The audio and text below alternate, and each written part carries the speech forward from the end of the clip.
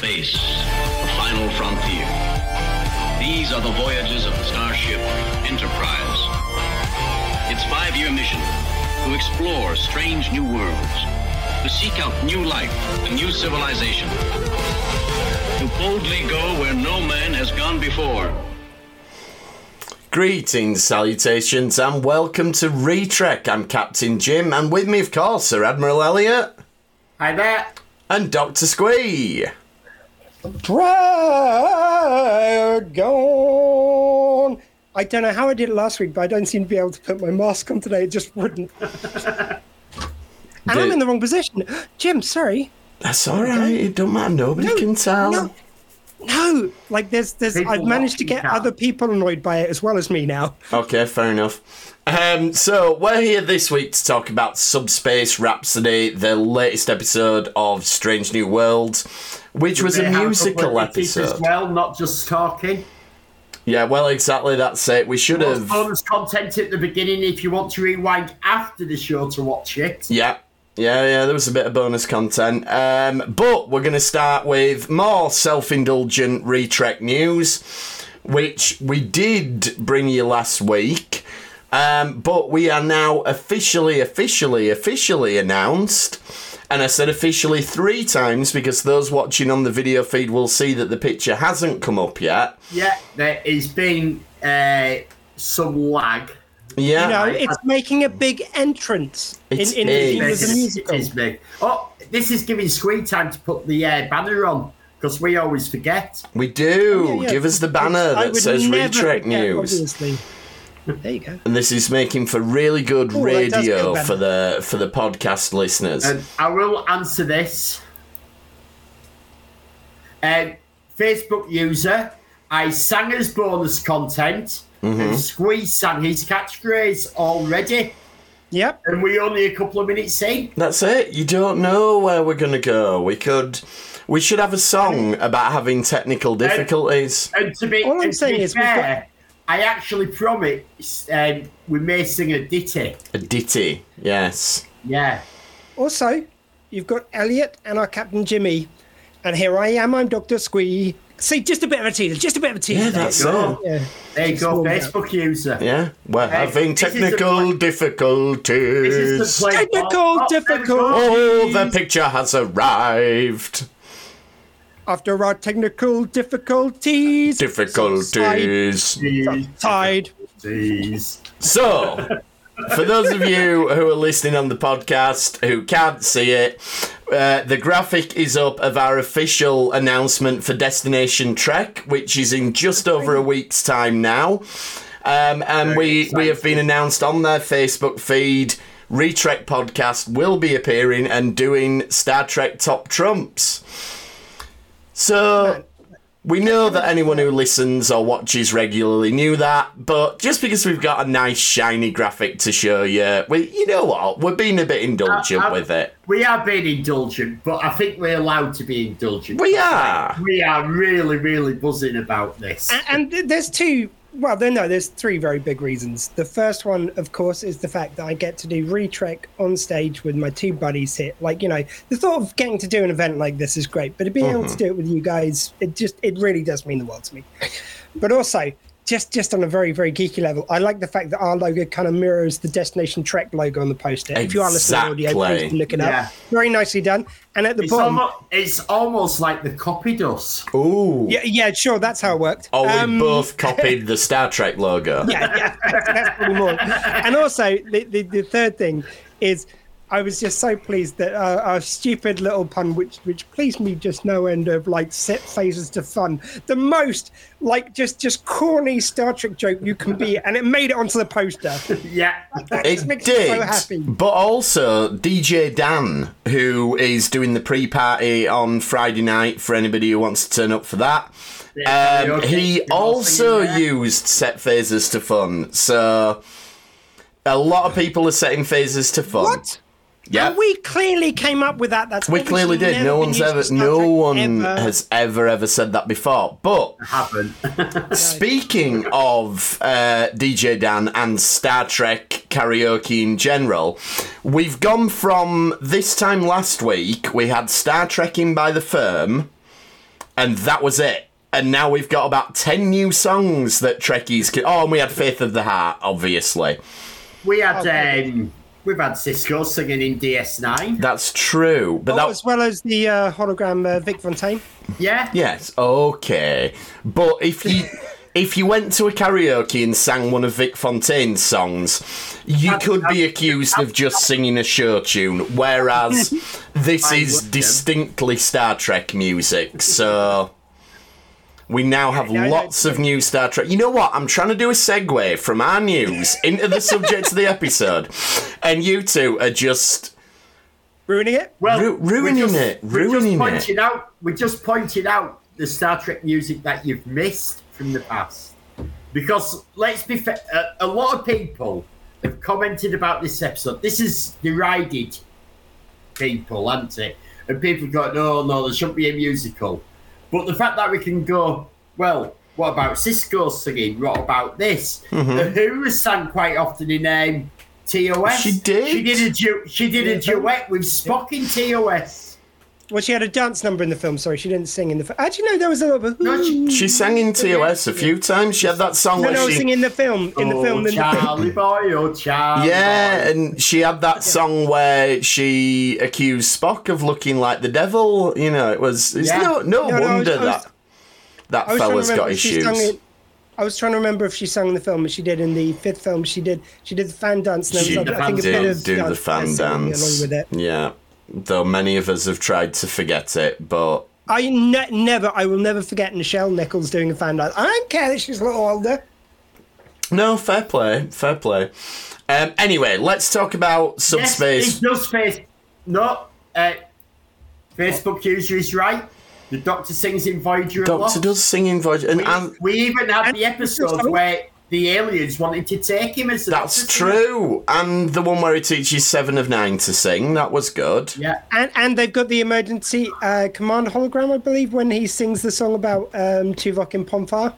True. Yeah, you know what? Star Trek's always had loads of tunes. This was just like a normal episode. It was an excellent segue, mate. I think it's quite nice to point out all this, though. It is the people nice. The people who are complaining that Star Trek's done singing as if it's never happened before. I mean, the only thing... It's been going on since the 60s.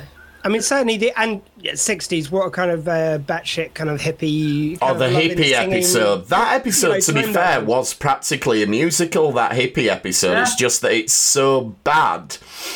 Well, what I'm saying, though, is, Jim, it's more like the case of, you know, the time that Star Trek was born from was a very musical, very colourful, very ridiculous time. Like episodes like Spock's Brain. I know it's used as an example of like one of the worst episodes, but that's a kind of batshit weirdness you could get in the original series. So this is just not outkeeping at all. But the one thing I will say is I kind of wish that there was a kind of a focal bad guy. You know, they mentioned that their impetus for this was their benchmark for this was the Buffy musical episode.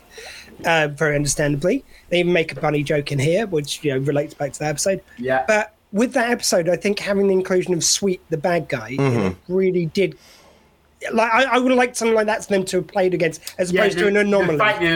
An anomaly. Yeah, second time. I actually wanted more space magic, Elliot, is what I wanted. I wanted space magic being. We got space magic. Yep. I mean, this was I love it. This was certainly a space magic episode. But I almost wanted more space. I wanted a Trelane... It's okay, Sway, I have got you one. Thank you, I know. I ordered yours as well. I agree. Particularly watching it the second time through, it did strike me that there's not a lot of peril in this episode. And like you said, the Buffy episode had stakes. That's not a vampire joke. But it did. It had something there, and it had people were blowing up because they were singing too much and things. So there was a bit of danger. Whereas this all just felt like fun. They've put jeopardy in this, but you didn't feel the jeopardy. No, because they tried to destroy it, but if they were going to destroy it, it'd wipe out all the Federation and half of the Klingon. Empire. Yeah, but like they're big. Like at one stage, it sounded like the big stakes where it's like, now the whole fleet's singing. It's which we should have had a cutaway to the whole fleet singing that. Yes, thank you. There were so many more things they could have done to just push it further, like Buffy did. And I feel like the thing that Buffy did really well was they made it a great standalone episode. I can watch that Buffy episode on its own. Mm-hmm. Yes, I know the plots which they're bringing up and everything, which do lead to other stuff, but it's got its own encapsulated plot as well. This has only got ongoing plot being explored through music. This was a fun episode. But I was definitely fun. I agree with you. This isn't one of those that's going to go down as sort of a must go back and watch and we've got like we're going to Destination Trek. Oh, we've got Jess Bush appearing. Oh, is she going to sing along to the episode with us all? Well, she's definitely not this time because she's on strike. But you know what I mean. It doesn't feel like that sort of episode. It's like even when we saw Xander and he was rubbish at the Weekender, we wanted him to do the sing along episode with us. I don't know. After he went to the loo and just went to powder his nose for a minute, he seemed so much. He did seem fine. He really, really perked up, didn't he? Yeah, a little bit later on in the day. Perked up, then fucked off. He had a bit of a sniffle, but about 15 minutes. Yeah, he grew a white moustache. He did. It was weird. So I mean, it's going to be hard talking about it without constantly referencing it back to the Buffy one, but they did it themselves. That the reference that they did, emulate. And so, I think where this one they've made a rub for the young backs. I thought a little bit that, because they're comparing themselves, well, not comparing themselves, but they're saying the benchmark was the best musical episode of TV. Yeah, I think, certainly on a show which doesn't do music, like Glee was very famous for having huge episodes. It got massive ratings. I can't argue with what it did, even though it wasn't my thing. I haven't watched it. No, did I. But the episodes, bits of episodes I saw, it just didn't hook me really. But this, for a show which doesn't usually do musical episodes, Buffy was the best ever. Yeah, it was. I think it's pretty inarguable. Easily. So it's I maybe wouldn't, you're already going to get that comparison. I maybe wouldn't have encouraged it. I've tried watching Rise of the Pink Ladies, which has been cut after one season. And dropped off Paramount now. You can't get it no more. Well, that's it. So I won't watch the end of it then. But I've watched that because I went to see Grease in the 70s with my mum. And I loved going to see that movie, and I think it's a great movie and a great musical. But every spin-off of it has been a disaster. That's true. Grease 2 was really good. Grease 2, I think 180 people went to see it on its opening weekend. It has the record for how many cinemas it opened in. Weirdly, Grease 2 has had sort of a critical reappraisal of late. I mean, I have no strong desire to see it, but there is a growing movement of people who have reappraised Grease 2. It became one of those cult classics amongst fans. I was up to say Grease 2 is bad enough to reach cult status. Well, that's obviously it. But it's I feel like, actually, if anything, it's probably one of the purest of cult followings, because a lot of the ones, when they get a cult following, the kind of following grows. So it's like Rocky Horror started as a cult following, but it's just a success. You still call it a cult following, but it isn't really, because it's become mainstream through success. Whereas I think Grease 2, it is pure cult following. Yeah. It doesn't seem to have picked up numbers too much. It's just people who liked it, who have kind of found each other thanks to the internet. Yeah, it's literally those 120 people that went to see it when it got released, and they loved it. Unfortunately for me, my younger sister was one of those 120 people who loved it. Yeah. Okay, so one last thing on the Buffy comparison for now. I think the thing that the Buffy one, apart from having a real sense of danger, I think the emotions were bigger, the story it was telling.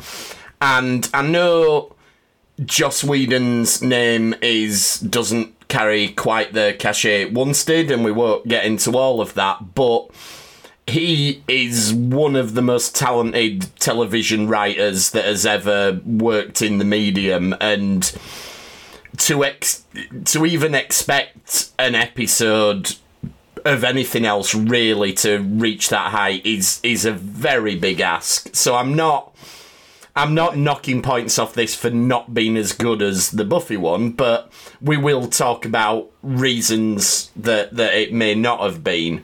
I'm just saying, it's like when you're using that as a template, like, it kind of tells you how to tell a really successful musical episode. Like, it does. Some other musical episodes, like Grey's Anatomy did one.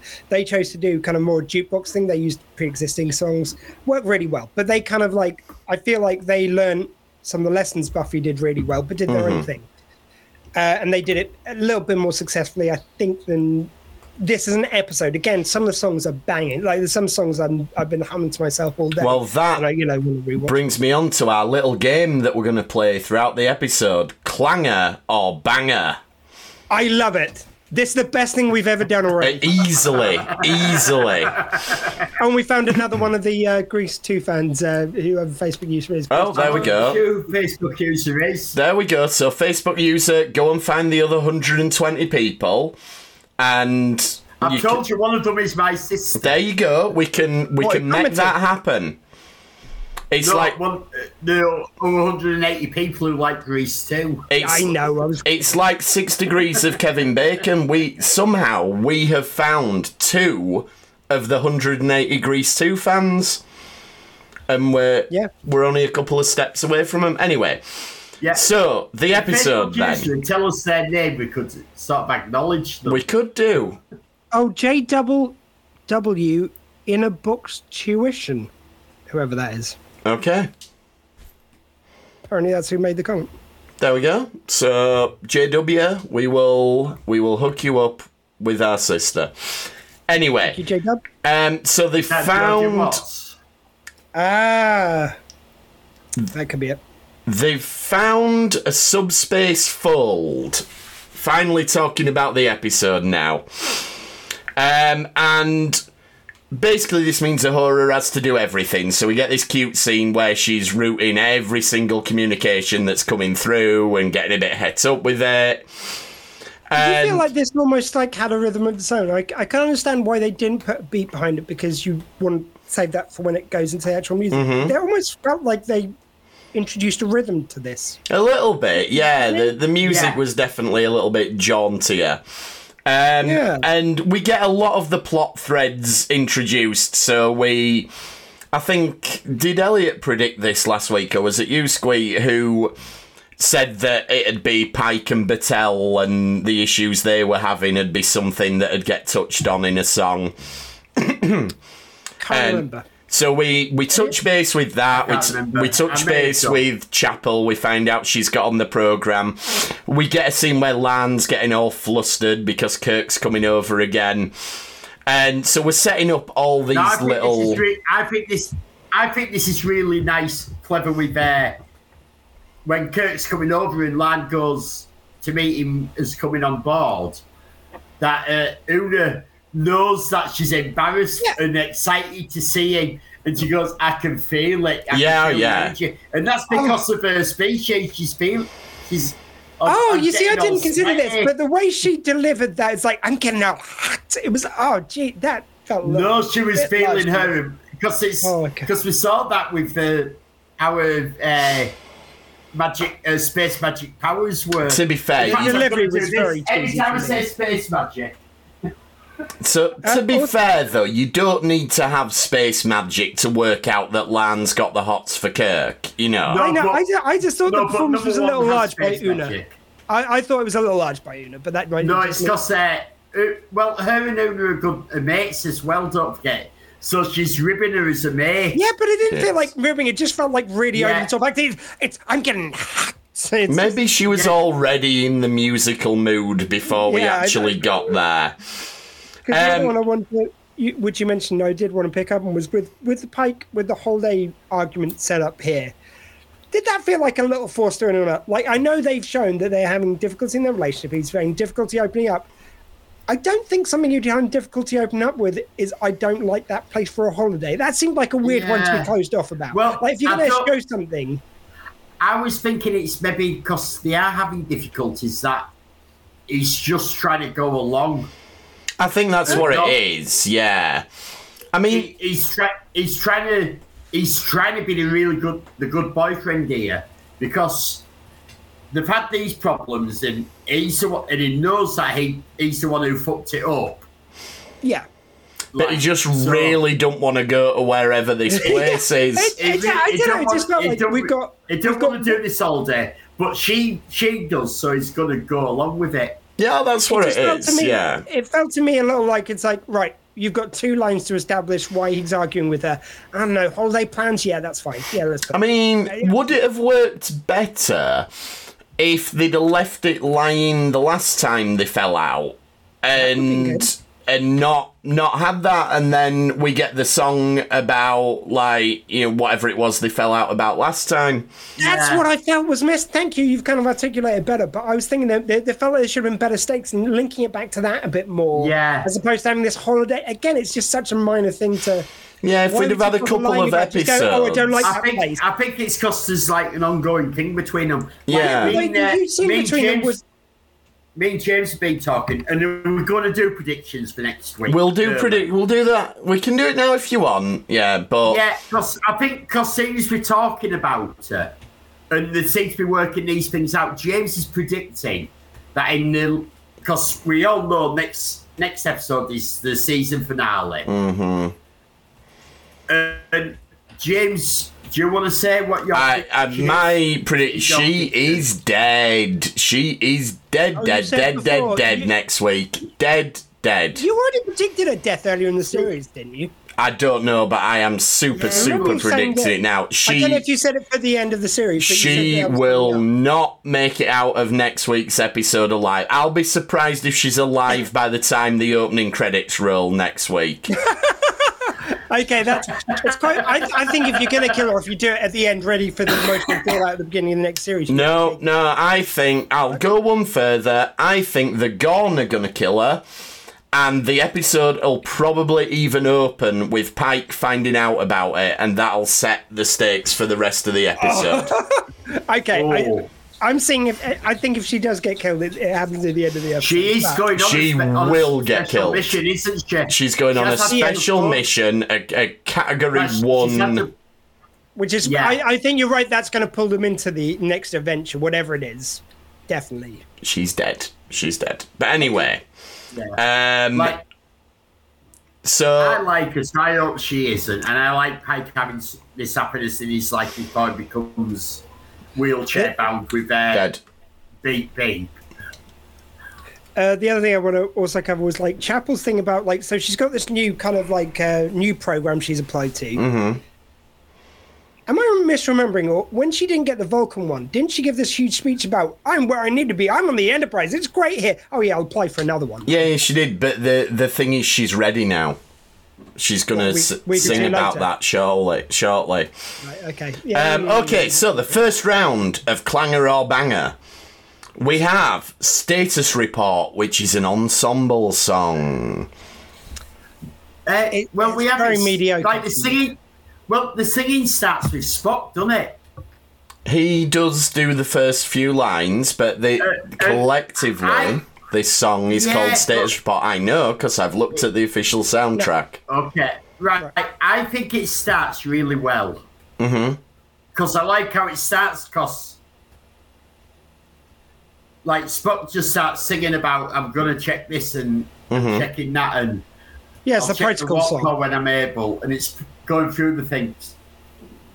And he's really... And you can see he's singing, but he's surprised... And you can see the look on his face, he looks... surprised that he's singing. Yes. And then it spreads around, and I think it's going well until you get to Ortegas. Because everyone looks surprised when they're singing until it gets to Ortegas on the helm, and then suddenly like, she's up for a bit of singing. Well, she's loving it. Just down to your point, I feel like you've seen everyone else singing already. Like by that stage, she just. I think there's a suggestion that kind of like you get caught up in the reality of it, but like when you first start singing, you seem surprised. No, but she's the first one that's really happy about it and smiling. Yeah, but I think because we got to that point in the song. Yeah, I fly at the helm, and I. Yeah. Yeah, but you're saying that seems Are you saying? But yeah, because she's suddenly like a total switch from everyone else with it. Yeah, but what I'm saying is though, But up to to a certain point, she's consistent with it. Up to a certain point, you've got two things. One is if you get everyone looking surprised every time they sing, when you've got an ensemble piece, it just looks clunky if you've got everyone looking surprised. And I think also the suggestion is it seems to be everyone at the beginning of the song they're surprised. If anyone jumps in midway, mid-song, they don't get to be surprised. Yeah, they're already committed to it. But I mean, for my opinion on the song generally is like, it's not a bad song. It's a protocol song, but it's like it feels like they've just gone, right, we need a big opening number, not what does this serve for the plot. That again, true. It's one of those ones. Those ones are the ones which lose me the most in this episode. It's because not because they aren't good songs necessarily, just why are we doing that? What reason within plot are we doing it as opposed to we're opening a show at the beginning of a musical, you got an opening number. Again, going back to Buffy, everything they did, there was nothing wasted, no scene wasted. No. Why they were doing it. Very true. Whereas here it just. We'll sing a bit about protocol here, and so are we going neither a clanger nor a banger? Yeah, it's kind of very mid. You're down with kids mid. Oh yeah, I had to Google what that meant the other day. Oh, it's only because I heard it on a podcast quite a few times. So I thought mid did just mean that it was middle of. Well, it does, Yeah, but yeah, I wanted to be there's a sure phrase- because sometimes these kids say stuff and you think I know what that means, and then it doesn't. the first time I heard it was some people talking about like the latest films being mid Marvel. They're not that amazing. They're not absolutely awful, but it's a lot of mid Marvel. Yeah. Yeah, and seems to have popped into the pop culture. Well, I'm just giving you the plaudits. You are down I'm with the just gonna kids. say, Thank you. well, after last night, we can definitely say Meg 2 is top shark. Oh, Meg 2 is definitely top shark, yeah. And I do not. if And you heard it here first when the trace starts everywhere. yeah, Top Shark. That's going to be Elliot's new catchphrase. I'll be dragging on again. Top Shark. top shark.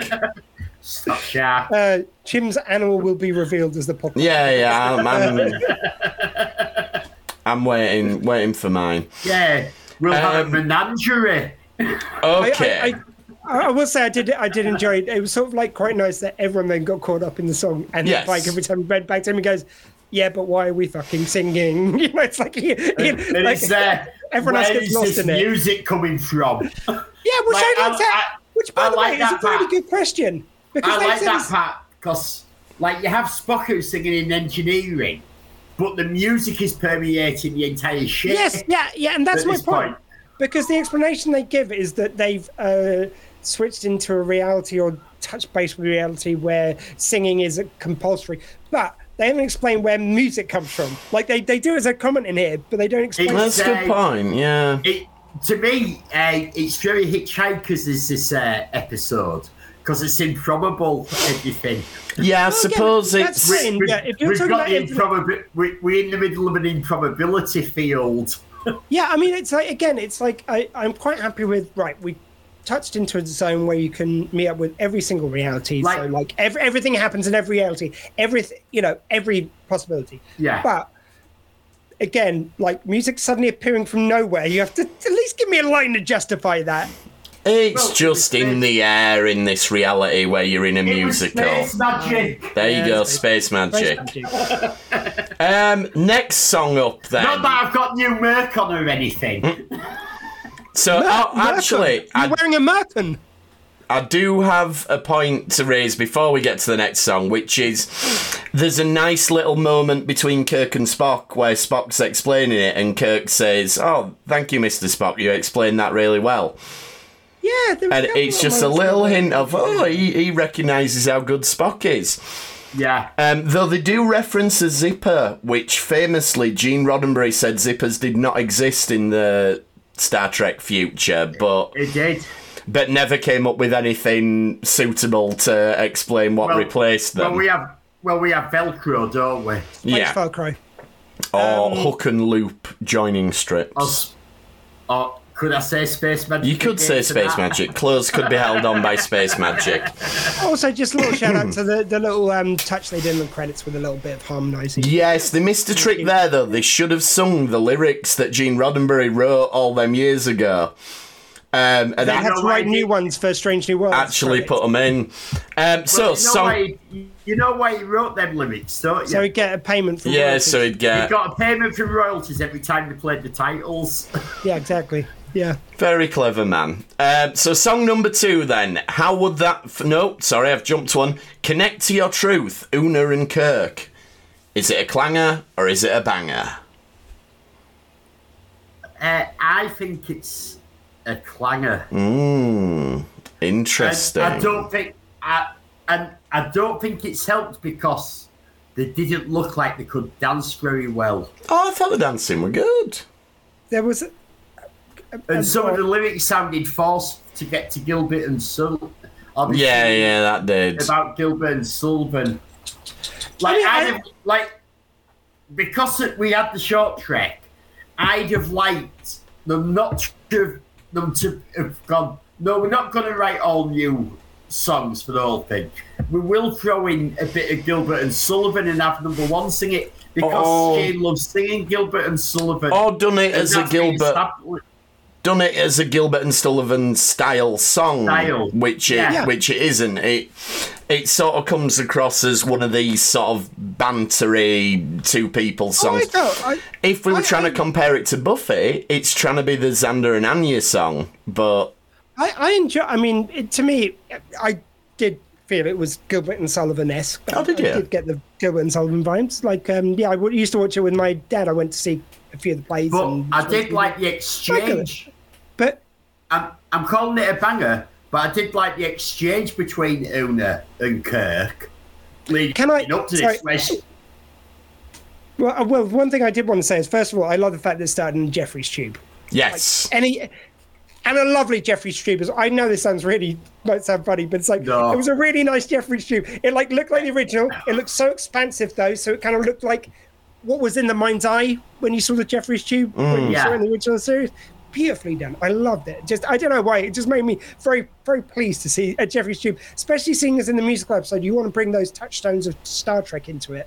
So Jeffrey's Tube seems like part of that. But I thought it was a fine song. The only thing I was wondering is, like, I never got the impression that Kirk, we never got shown anything to suggest he was ever standoffish. Why does he have to learn that? Like, because in the future we know he's not, and we've not. And they've done nothing so far to establish that he's standoffish in this time. True. I just think. I don't think it's that. I think it's just Una is giving him advice on her experience. No, but he said that I've never had any problem. I don't feel the need to connect with the crew. Yeah. My former first officer didn't. Yeah. He does lay down that he is standoffish, which she then gives him advice on not being. But to be fair, again, you've got to establish that he is that first before you try and make him not that. They so often in the show just jump to think, like, again, they don't show Spock being logical before they show him being emotional, and it's just, you've got to lay down the track a little bit, and I feel like this is another one of those moments where they've not done that. Yeah, but you're very wrong on Spock. But we're not having that argument every week. You're right. Spock was always an emo douche. You're right. He's never been illogical. You're correct. Sorry. Yeah. What was I thinking? I thought Vulcans were logical. My mistake. It's like when this is the other one which we've got to skip past, but it's like when he's talking to Uhura, and she says about, like, you've grown close to Chapel, which she was just the last week. She knows that. Like, we know she knows that. And then he goes, oh, yeah, well, safe to say we've become more than just colleagues. Oh, God, is that Vulcan romance? Like, what? That is the way you would say it. It's like, we've become more than colleagues. I think that's the way anyone might put it. That's not particularly... I think, like, Starfleet officially isn't a military, but it is a military. And in military organisations, it can be frowned upon to fraternise with other officers, but it's also how you would say that we've become more than just colleagues. Yeah, and I feel like also it's like they always act as if, like, even when he became human, and they were giving him lessons on how to be more Vulcan. They did things he's never done when they were demonstrating what Vulcan acts like. And it's like here again, they're saying that he's being over Vulcan here, and he's not really. Like they're overreacting to something which isn't. No, the reality. What's happening with Spock in this series is we have it established. They don't know how to write Vulcans. You're right. We have it. He's half human, and that's what you're forgetting. And we not forgetting. He's wholly human here. Even when he's Vulcan, he's wholly human. He's not half Vulcan. That's the point. They never show his Vulcan side. And they're showing how he gets to where we see him in TOS. But the point is, they're not like. And that's what you're missing. You're expecting him to be TOS. No, I'm not. You're forgetting that this is after the cage and before TOS. No, I'm not forgetting any of that. I remembered every single part of that. But I'm saying you're forgetting every other bit of canon where they've shown, when he's talked about his childhood, talked about being bullied for being a human when he's done everything to act a Vulcan. They've shown him in the animated series. They've shown him when he was a child being very logical in the movies, like every other instance. But every time, the only thing you go back to is that one giggle on the cage, and that supersedes every other bit of canon. Yeah, it does. Right. We're drawing a line under that. The next song is How Would That Feel by Lan. I think this is a proper banger. I think this is the first banger. I thought it was called Flying Blind, and I absolutely loved it. No. This is one of my favourites. And I think it shows that Christina Chong has got musical theatre background because she's doing the acting as well as singing. Yeah. Yeah. Her and Uhura are their kind of main lean-ons for this. Definitely. And again, this one, I think, banger for a start. Yeah. It's justified everything, both in everything that's come before. Yeah, they only met once previously, but they've kind of given us enough reasons why she would be so invested in that one meeting. And there's a little bit of artistic license to love at first sight, so I think that's all justified. It works for the plot of this episode and the ongoing plot, which, again, to the Buffy point of it, this works so well. I wish... Yeah. They'd taken this note for the other songs and gone, right, how do we do what we did with that one and link it to the episode as well as the ongoing plot more? Yeah, I agree. I think we all agreed on that one. Wow. I think this is, I think this is really good. Yeah, big fan of that one. And I just love the flying blind hit just always catches me. If only in, 10 days we could tell Christina Chong how good this was. Well, we could. But security would stop that from happening. And she wouldn't be able to comment on it. So that's going to be such an interesting experience with actors who are on strike at a convention. But anyway, we'll give you a full report the week after. It's sort of nice that they've established it. I know it's kind of like, again, it's two things for one. But she's kind of saying about being a security threat. But it's kind of like partly she knows that it could be potentially because they could reveal something really important, but also partly because she doesn't want to. Yeah, that's it. She doesn't want to. It's a lovely duality. Yeah. She's not lying, but there's also definitely like a bit of talking about her own self-interest. personal feelings. Exactly. Yeah. No, it's really good because, she's just like, it's a security threat. It's a security threat. And I've got to come beat Kirk onto the ship for security reasons. Yeah. And that is why she cuts off the next song, which is Private Conversation. Oh, Pike no, before that, we've got to mention, they bring up, again, another one of these great Star Trek touchstones, the Heisenberg compensators. Oh, they do, yeah. Again, I sort of almost want them to do more of this, really, because they got in the Jeffrey's Tube, they got in the Heisenberg compensators. I want them to bring in all these little Star Trek touchstones like they did here. And it's just great. And it makes perfect sense because the Heisenberg compensators are all about uncertainty principle and your atoms always being in flux and movement. And there's even been some suggestion that because there's particles which disappear and they think might be appearing in other, like it might be going through different dimensions. That's one scientific theory. So it kind of like links into current science, which Star Trek's always been great at doing. So, because I was thinking, it's like, well, would it make sense to use the Heisenberg compensators? But actually, yes, it does, because it links in with this, which is, it's nice when they've, I feel like they've thought that one through a lot.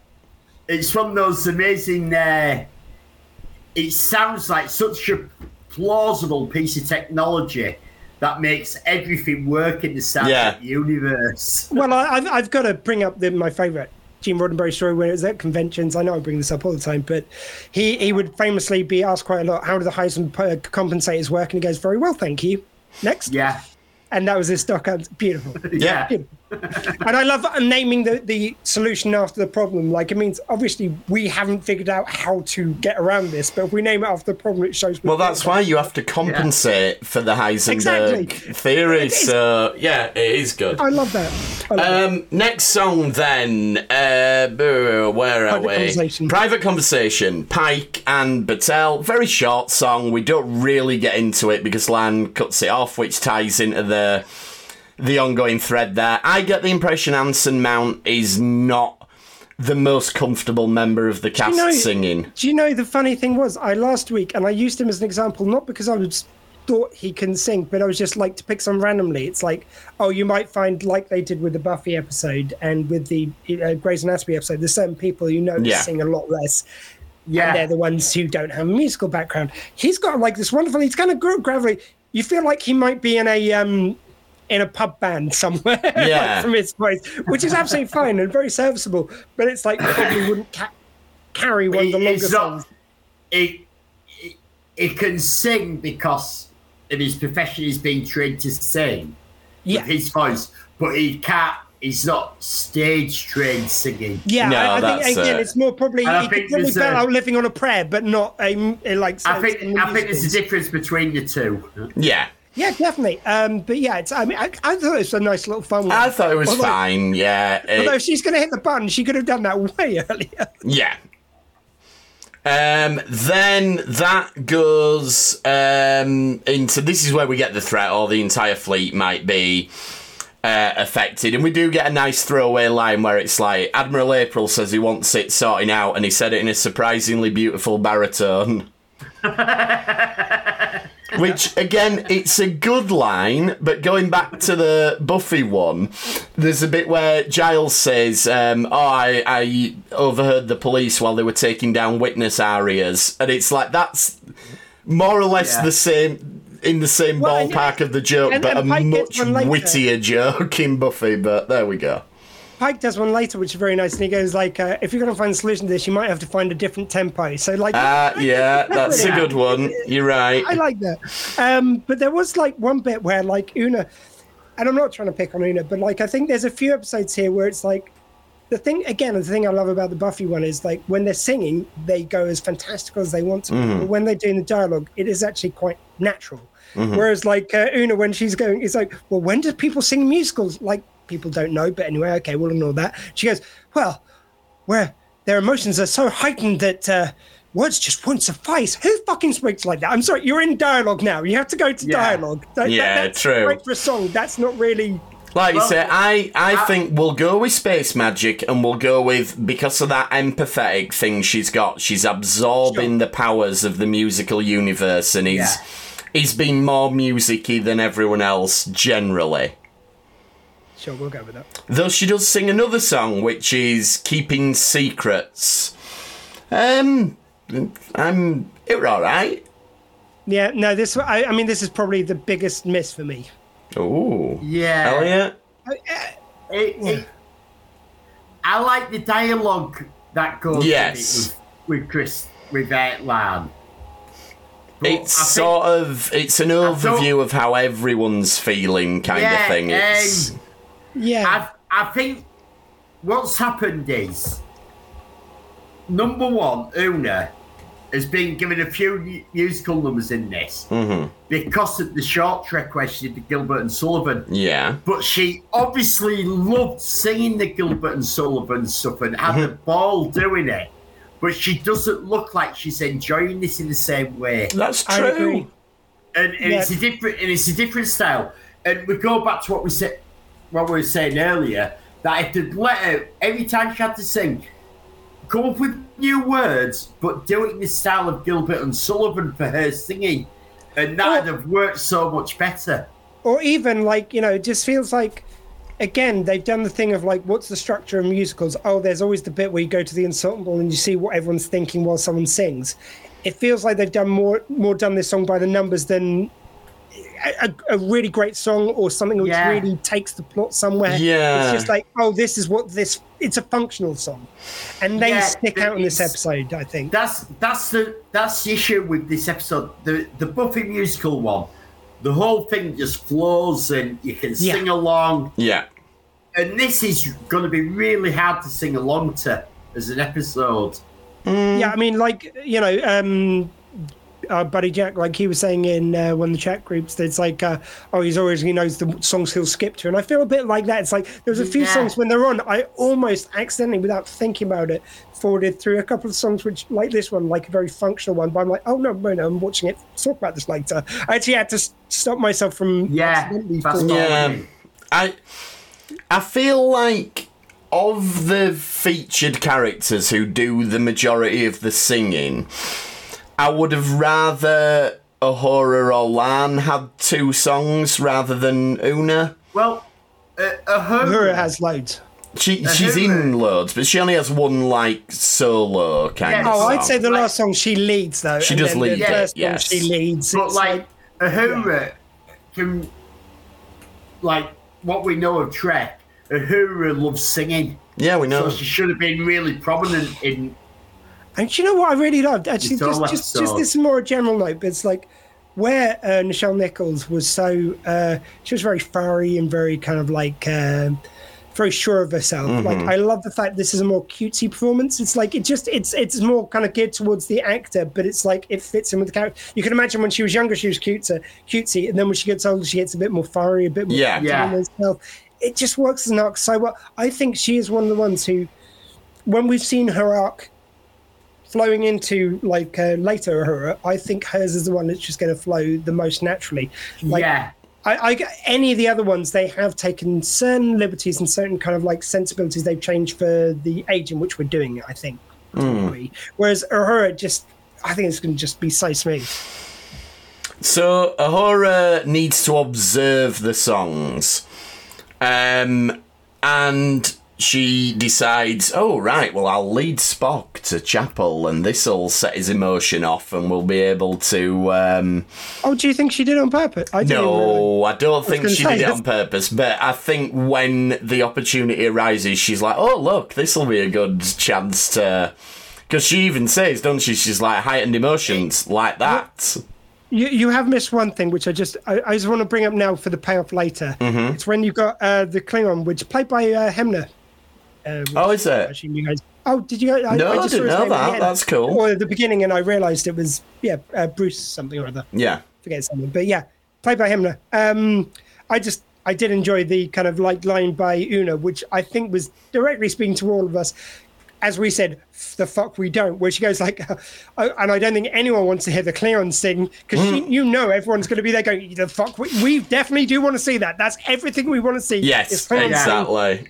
At that moment, if they don't pay that off, we're going to be screaming at our TV sets. But which they do, and the way they pay it off, I thought was fantastic. But anyway, I thought it was. So I'm just putting that up for later. Yeah, there's some Spock Chapel one. I mean, it starts with him coming in. I think she should have come in at the end of this number, because this is a big positive song about her going on her new placement. Mm-hmm. Basically, she just goes up to Spock, says about one line to him about can we talk about this later. After not inviting him, does she not think that he might? Yeah, I felt this was a bit harsh. And she just sings about how happy she is, and she is up until this point. They have gone on about how much she's in love with him. We know through the original series she pines after him, and then suddenly when she's offered this opportunity, I get that she wants to follow this opportunity. However, why would she like suddenly just not care about her relationship with Spock? So, Elliot, go.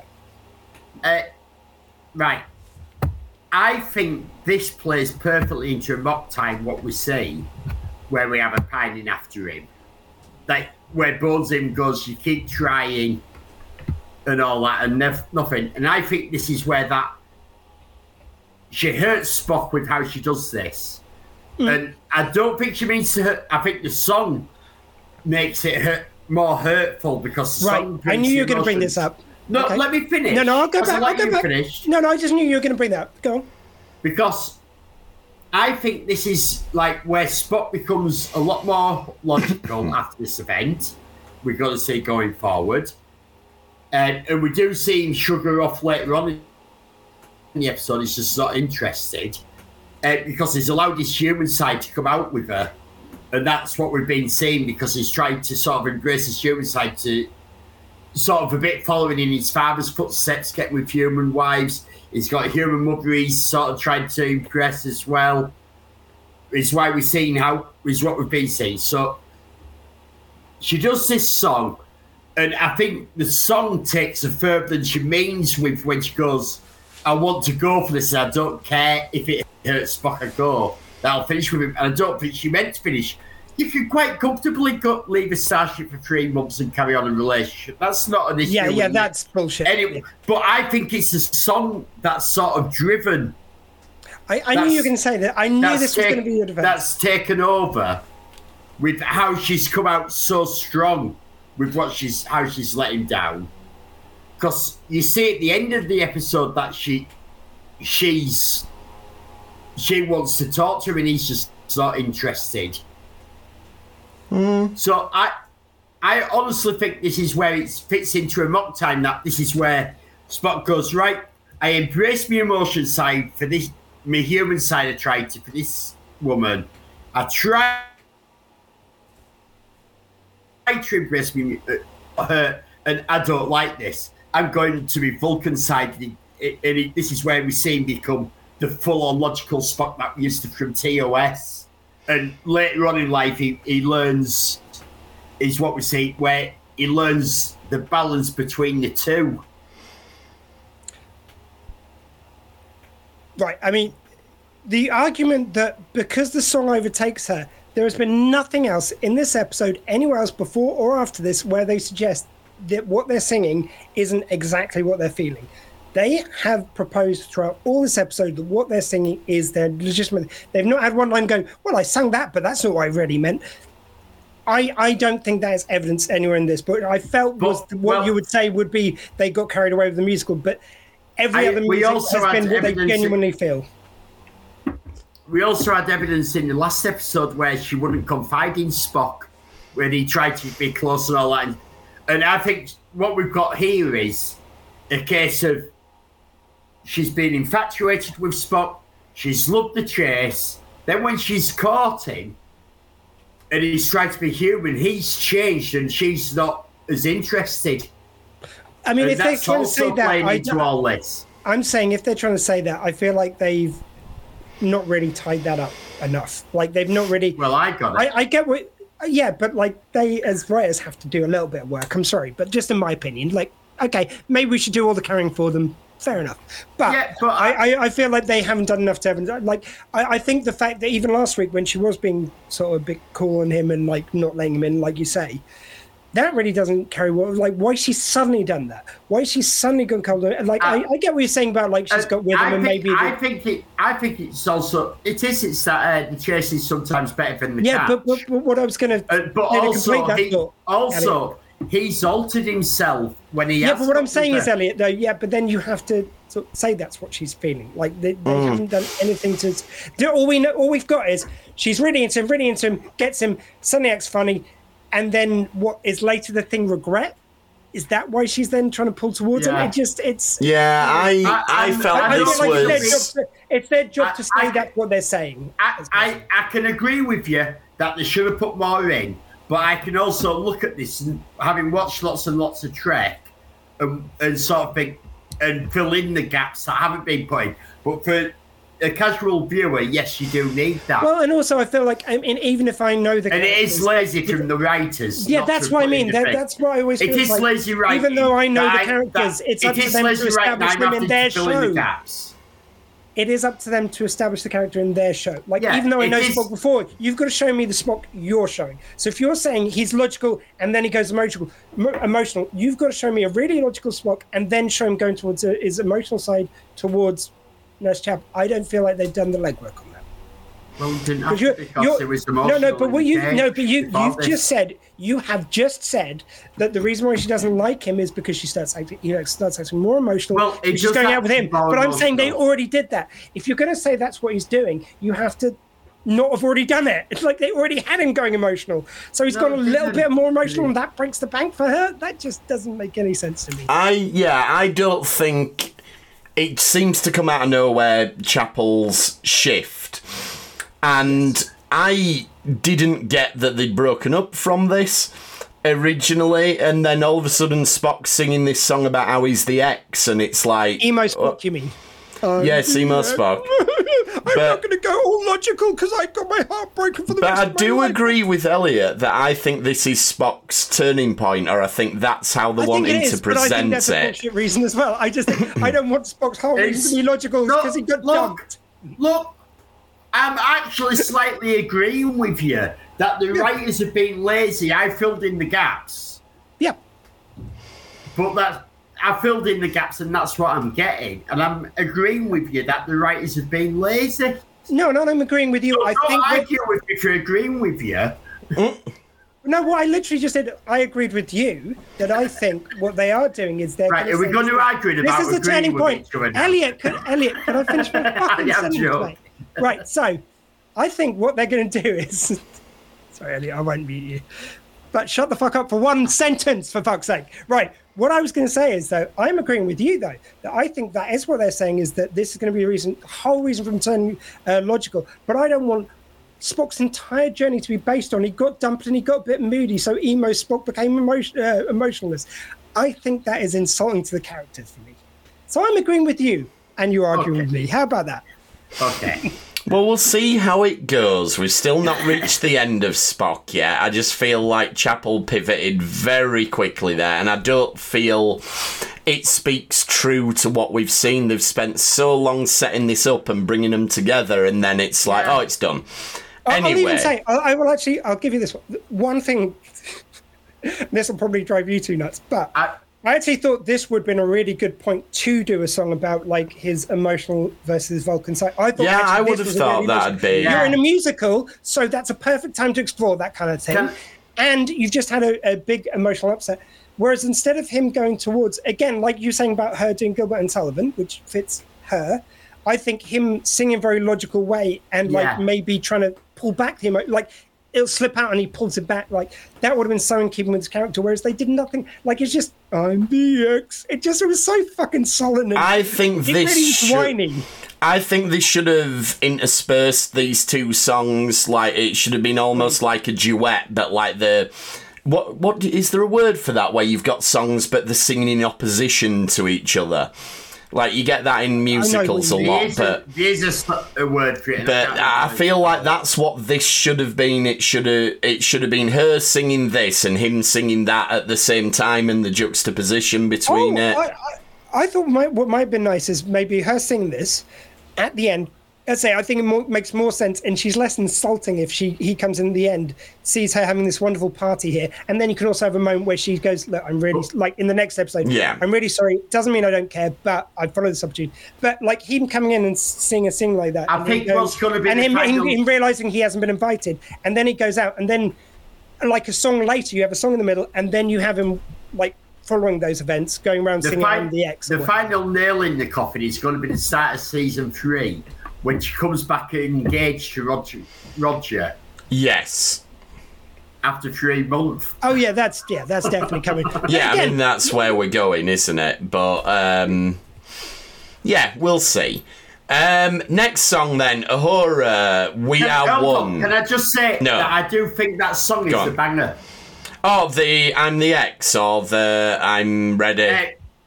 I'm Ready. I think that's a banger. I'm Ready. Yeah, it's a nice tune. It just I mean, the tune wise, I really like it. As a song, fitting, not talking about the story episode.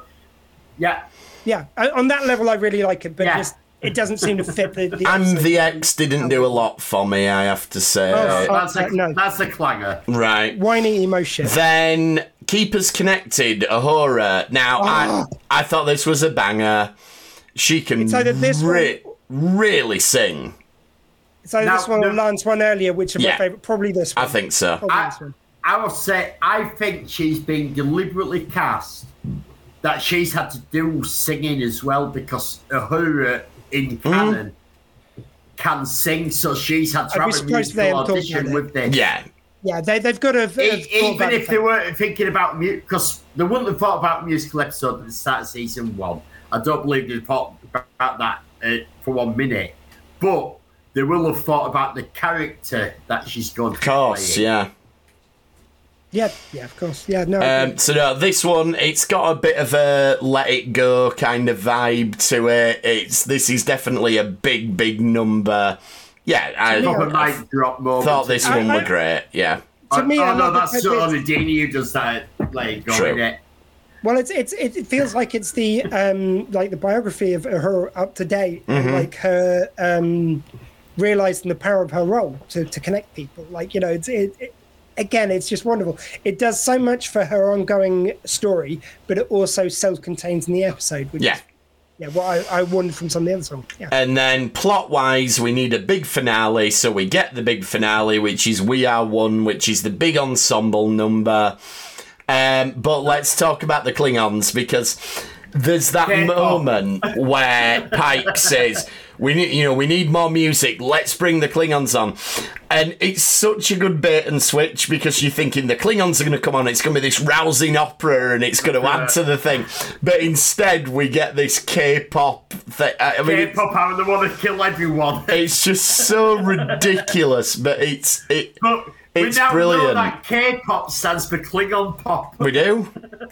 I didn't think of K-pop. I was thinking, like, it just reminded me of some of the voice modulating kind of dancing stuff. But yeah, you're right, it's total K-pop. It's total K-pop, and we now know that K-pop stands for Klingon pop. Yeah. Can we just, before we go deep into this finale song, though, there is the bits between Lan and Kirk as well. Of course, yes, sorry.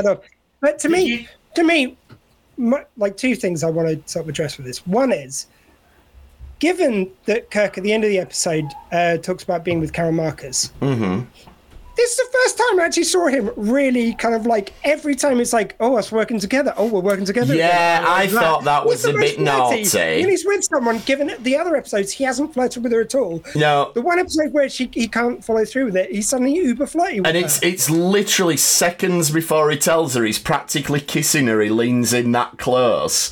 And then he goes, oh, but by the way.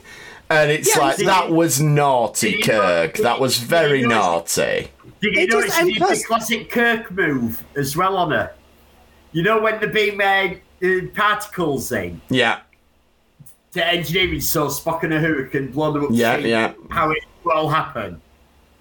And the ship rocks. Immediately, Kirk grabs her to hold her to make sure she's okay. He does. And he did that all the time in TOS, especially with Rand. Yeah. Well, the funny thing is, it's like, it's throughout his other appearances, I've been going, oh, when we can see the Kirk swagger? Why aren't we seeing the Kirk swagger? In the other episodes, it would have fit fine. In this one, it's weird. Like, again, he's flirting when he's with someone else to just say, no, I'm not interested. Yeah, I think he's been very naughty. I think my headcanon says that he's like, I know I'm not going to think, but I'm going to get as close as I possibly can before I tell her that it's not happening. No, he wasn't doing that previously. Why wasn't he? I don't know. I'm not. That's my point. It's just Facebook user makes a good point, and I agree with this completely. I think Kirk was up for a fight, but when he realised she had feelings for him, he thought it was best not to. But he was flirting. It wasn't fight. He was flirting with her. Again, all those lines about, oh, we make a great pair. That was obviously flirting. Oh, yeah. Why weren't they in the other episodes when he was single? Like, whereas now he's... Well, we don't know he was single in the other episodes. Well, okay, maybe he wasn't, but it just seems weird to put it in now. Like, he just said that Carol's pregnant with his... Well, and... I always got it from the films. I thought he didn't know until he met. Well, it's always been a little bit ambiguous, but there are lines that... In Wharf of Khan, he clearly states that you told me to stay away. He does say that, yes. Stay away from you. He doesn't say about the kid. No, he knew he had the son, but she told him to stay away. And it's always been in canon that she told him to stay away because she didn't want him around her son. She wanted to raise him. I feel like there's always been a little bit of wiggle room depending on how you interpret what they both say. Yeah. I'm not saying it's not interpretable that way, but I don't think she literally says, like, I want you to stay away from our son. Like, stay away could mean romantic. Kirk does say, I did what you asked, I stayed away, which leans more towards I did that because you asked me to stay away from David, but Yeah. I mean, maybe it's partly just because I don't want to think Kirk's just been a deadbeat dad. I know he's asked to stay away, but still. He has been a deadbeat dad. All Star Trek dads, apart from Cisco, are deadbeat dads. Kirk and Worf have their own little support group. I don't know. I always thought what allowed Kirk to be such a playboy is because he didn't have those commitments. I don't know. Maybe it's just me excusing Kirk, but it's just whenever I watched it as a kid, I never. No. It's the way I interpreted it again. I think it is open. I think Jim's right. It's open. I wouldn't say it's out outside. Well, now it's not because we've come down very firmly in one direction on it now. Right. All I want is that. There was a song by One Direction. Did anyone else who's watching ever get the feeling that it wasn't like he didn't? Like, am I the only one? I've read it different ways, different times I've watched it, to be honest. I've always read it that Carol asked him to stay away from the song. But you're saying there's no wiggle room. I would argue that there is by the fact that I didn't. Not for Wrath of Khan, no. Wrath of Khan, there is wiggle room. Anyway, we get a really nice shot where the Enterprise is spinning round and the Klingon ships are behind it. And I just love that they did like the final grand finale song. They had the ships dancing together. Yes.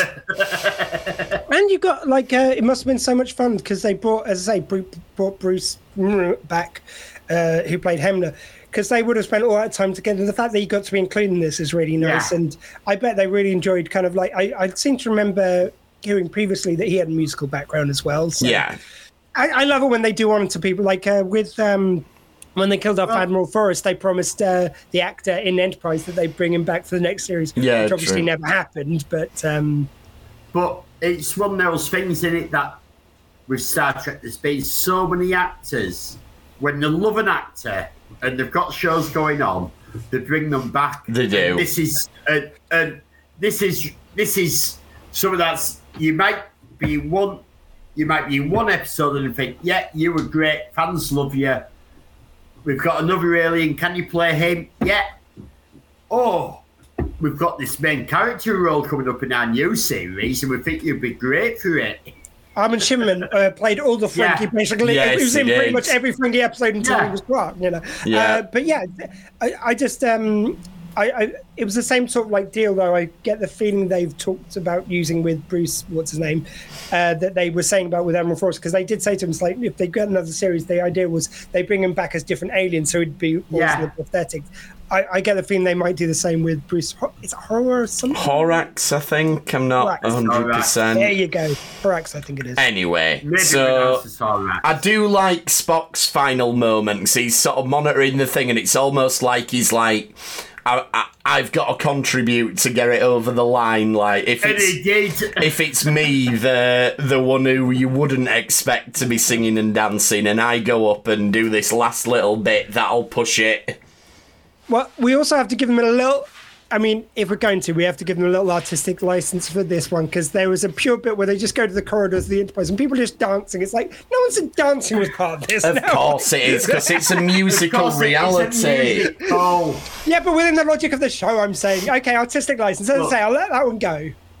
I'm sorry, but we all love dancing. Exactly. They dance in other parts of the episode as well, but it must be annoying if you get taken over by this musical thing and you're like, oh, I'm just one of the background dancers that gets a cutaway shot. Why don't I get the main role? You'd be a bit annoyed.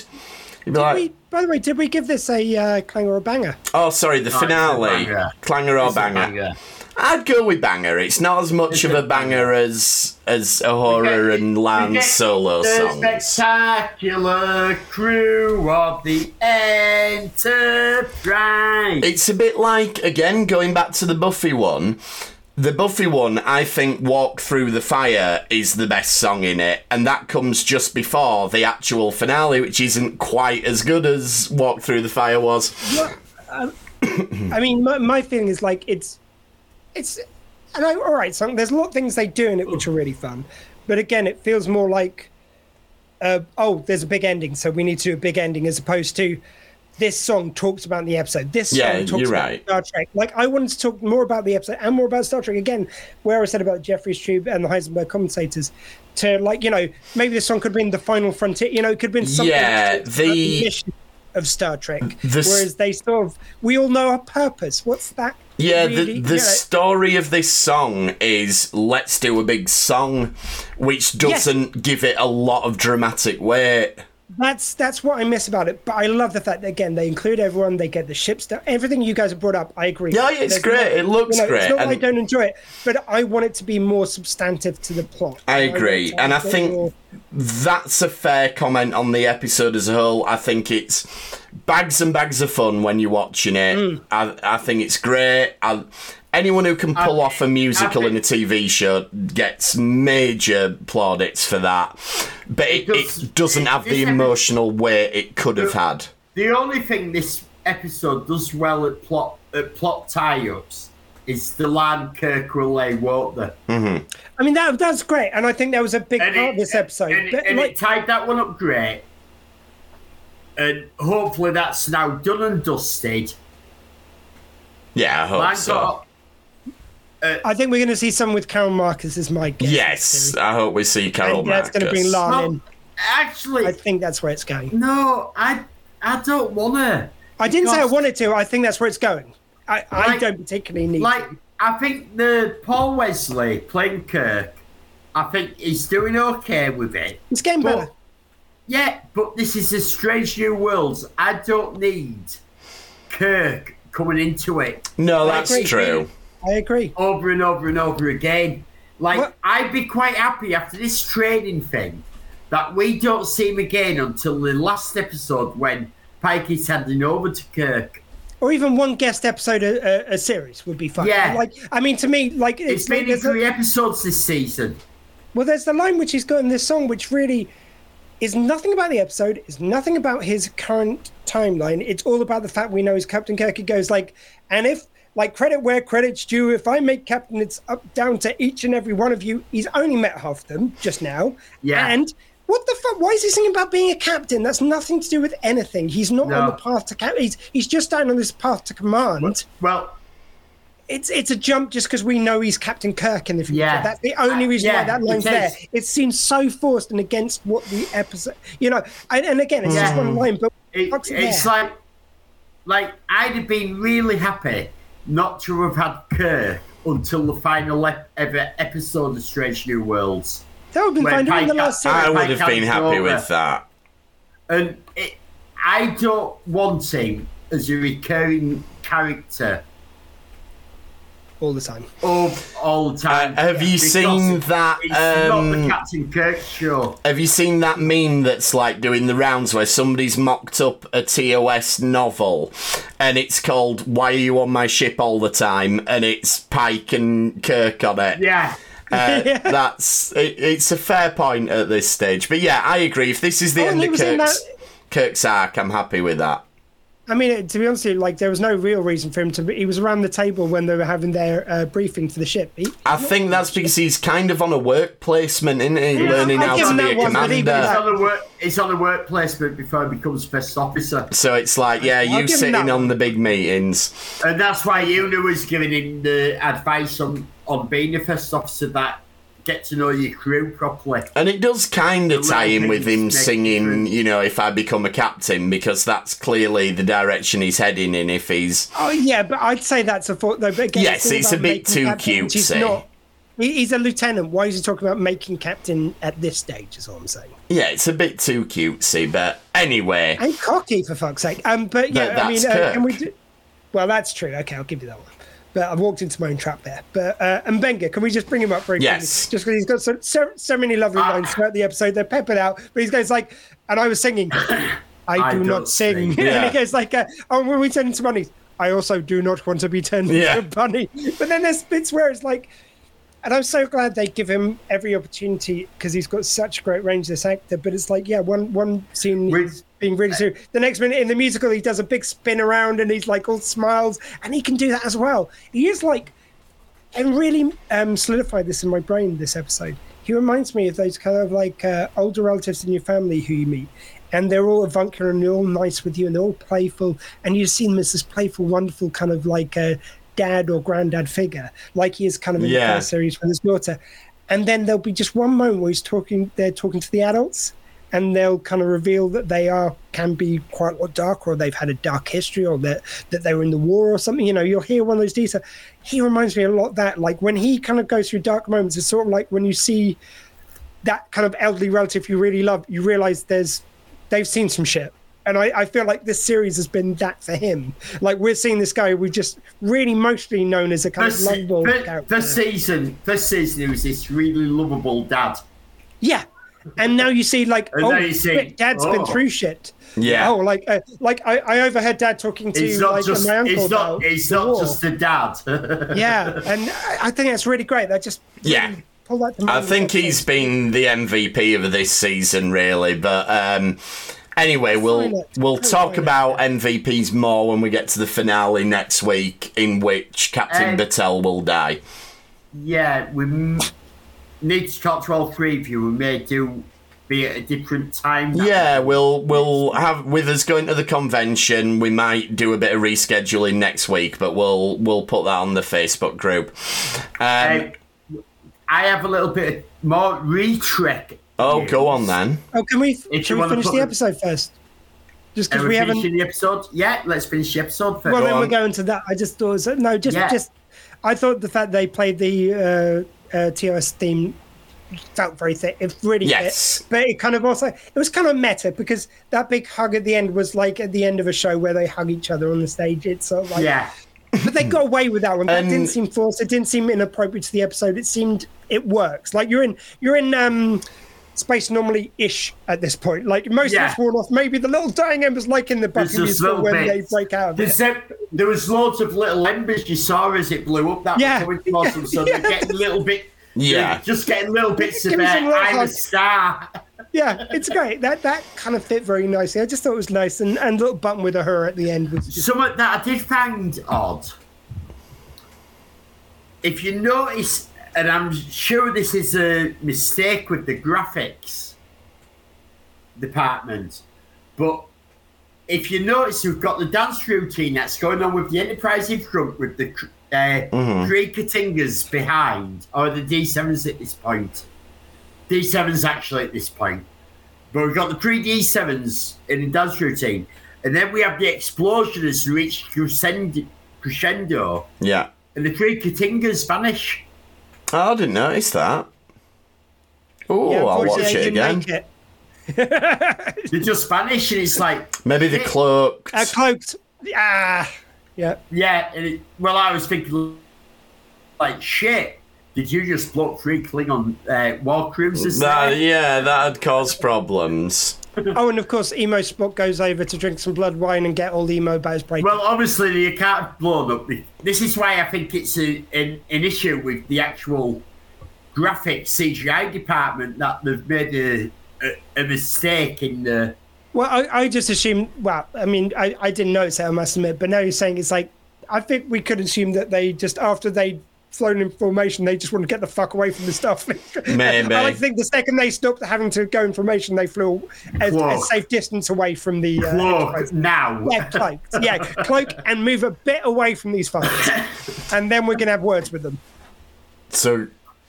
Anything else on the episode then before Elliot gives us the retrek news? No? I just thought the hugging I mentioned earlier, that Spock shuns Chapel going over to win. Yeah. We get where Uhura's talking to all the fleet and she's just humming away to herself. And we used to get that in TOS where she'd be humming. True. Well, again, it's just a nice little bun on the episode. Which I thought was a little character part. Yeah.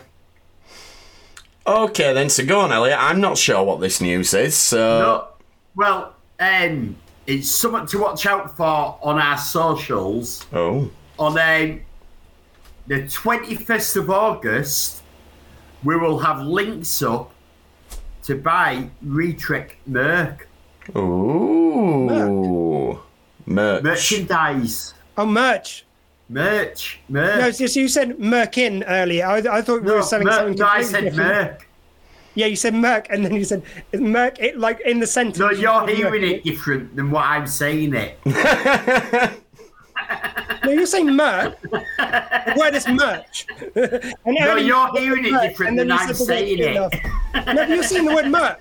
You're literally saying the word Merc. Yeah, but I live in Yorkshire and Leeds. Yeah, but how is that me hearing it differently to how you're saying it? I'm hearing it how you're saying it, and you're now using an excuse for why you're saying it. I'm drawing this one to an end. So we're selling Elliot's Merkins online, is what we're establishing. It sounds like it. We will have Retrek merchandise links to buy them on the site on the 21st of August. So there we go. And we have Retrek shaved into the pubes. And we will see you at Destination Trek. I thought that was quite exciting. It is exciting. It is. And yeah, if you want to get in touch with us, we're at RetrekPod on X or whatever it's called this week. RetrekPod@gmail.com. Elliot's got his Retrek Model Studios on YouTube. I will have a video out this weekend. Excellent. I fixed all the lighting finally. And I don't know who it is, but Facebook user has said it's cool. Someone is looking forward to those Merkins, which we're going to. There we go then. And Dr. Squee, what have we got on the Dr. Squee show? You first, Kingy. You got anything on your toy box? Kingy's toy box. Yes, we've got a Teenage Mutant Ninja Turtles turtle van from the new movie. If you were a He-Man castle or something, I did the He-Man castle. I've done the first bit. I need to do, now that the model's completed, I need to do a review of it. But I did the unboxing, so yeah, that's all on there. And Dr. Squee, what have we got on the Dr. Squee show? Well, this week on the Dr. Squee show, Tuesday, 7 to 8 p.m, SW20 radio.co.uk or drsquee.com. Yeah, I had an interview this week which was meant to go live on video and audio onto the radio yesterday for the radio show. Unfortunately, I'm going to blame the fact that it takes forever to put my cast back on if I take it off if I'm sat down. So I'm like, it took longer than I expected to get upstairs. So I didn't remember to do what I usually do, which is check that the audio is actually going through to the radio. So when I went to broadcast, like, not only was an echo of me, but you couldn't hear my guest. So next week on the radio, and the video version is up now on drsquee.com. You can join me talking to Laura Duff, who is a coach for Manchester United's City Reds, which is a community outreach program which helps disadvantaged people and also disadvantaged young people. She also works for the as an equality ambassador for women and girls soccer or football. So some really great stuff, and I thought very timely with the female World Cup going on as we speak. So yeah, it's really good. I'd highly recommend it. And we will see you for the finale then. So thanks for trekking with us this time. We will see you next time on the Retrek. Thank you. Goodbye. LLAP and drag off.